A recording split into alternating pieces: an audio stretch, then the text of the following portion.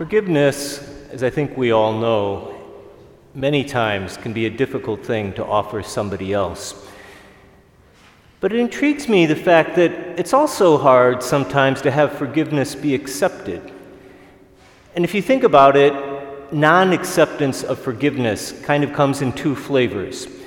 On the one hand, there's the person who says, you've done something, you're apologizing. No, that's okay. There's no need to apologize. It's okay. You're making too big a deal out of it. Even if inside they're thinking, yeah, well, it's the least you could do.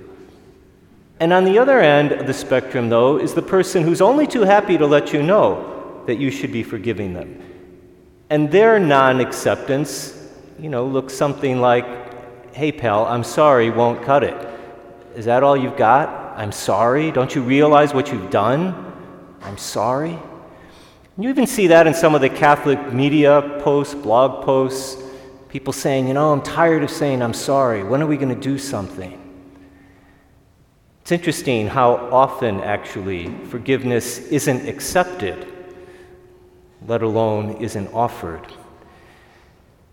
I'd like to suggest that at the bottom of it all, it's not simply that forgiveness is hard to give or sometimes hard to receive. I mean, we all agree at one level that it's a good thing, so why isn't it easier to do?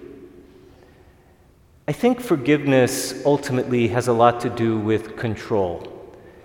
Because as soon as you say to another person, I'm sorry, or can you forgive me, you're entering into some pretty risky territory. All of a sudden, you're putting yourself literally at the hands of another person's free will. You're making yourself vulnerable. You're just putting yourself out there. Maybe they'll accept it, and that's great. But maybe they'll take that trust and manipulate it. Maybe they'll use it in a way to embarrass or shame you.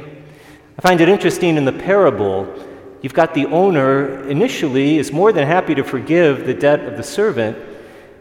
Then the servant goes off and makes a mess of it, and now the owner is ticked off.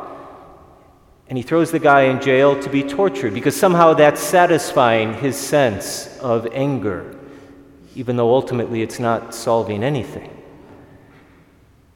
To extend forgiveness to another person is also a risky business. And it's almost as risky as asking for forgiveness.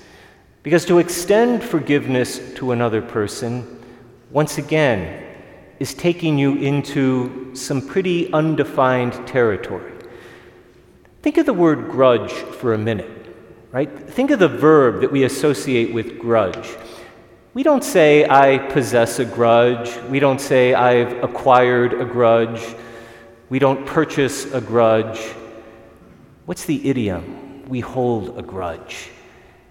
And that's exactly the right word. You hold on to something tightly when you're afraid of what might happen if you let it go. Holding on to a grudge is like holding on to a wall. At least while I'm holding on to it, things sort of stay in their place.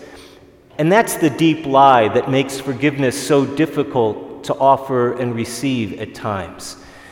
It creates a kind of fallacy that says, as long as I hold on to this grudge, or as long as I refuse to ask for forgiveness, then everything sort of makes sense.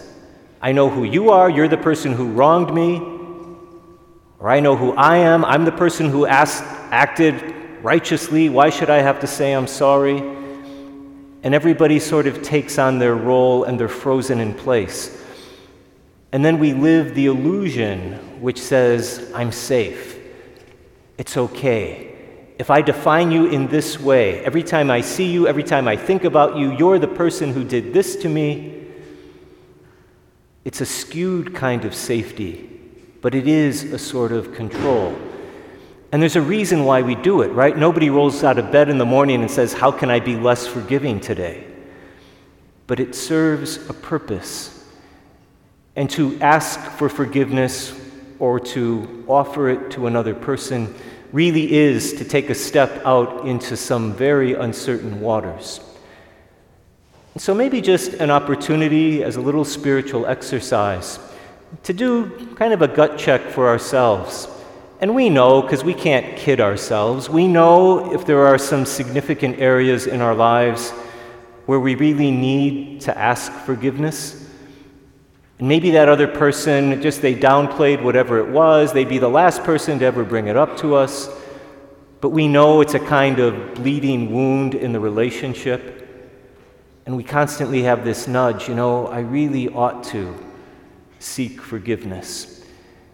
Or, on the other hand, somebody who's been trying to make amends with us, and they put out the olive branch. Maybe it's not a formal apology, and maybe for whatever reason we've just avoided it because we're not quite sure we want to take the relationship into that next level.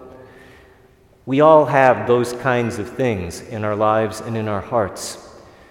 So maybe to take the gospel today and really put it to work, right? Not just be another one of those, oh yeah, we're Christians, so we're supposed to forgive, but I know it's really hard for me to do it, so I'm not going to hear this gospel for another 3 years. Maybe we can get by. But to really put it to work, and I'm talking to myself way more than I'm talking to you, it's not enough simply to say, oh God, let me be more forgiving. Oh God, just give me the ability to forgive. Because at the heart of it, it's not about trying to convince ourselves that forgiveness is good. It's about having the ability to look the fear of losing control in the eye. If you want mercy, pray for the courage to relinquish control, to open those tight fists and let it go. You don't know where that's going to lead you, but we wouldn't be offered it again and again as the path to take if ultimately it wasn't leading us to a better place.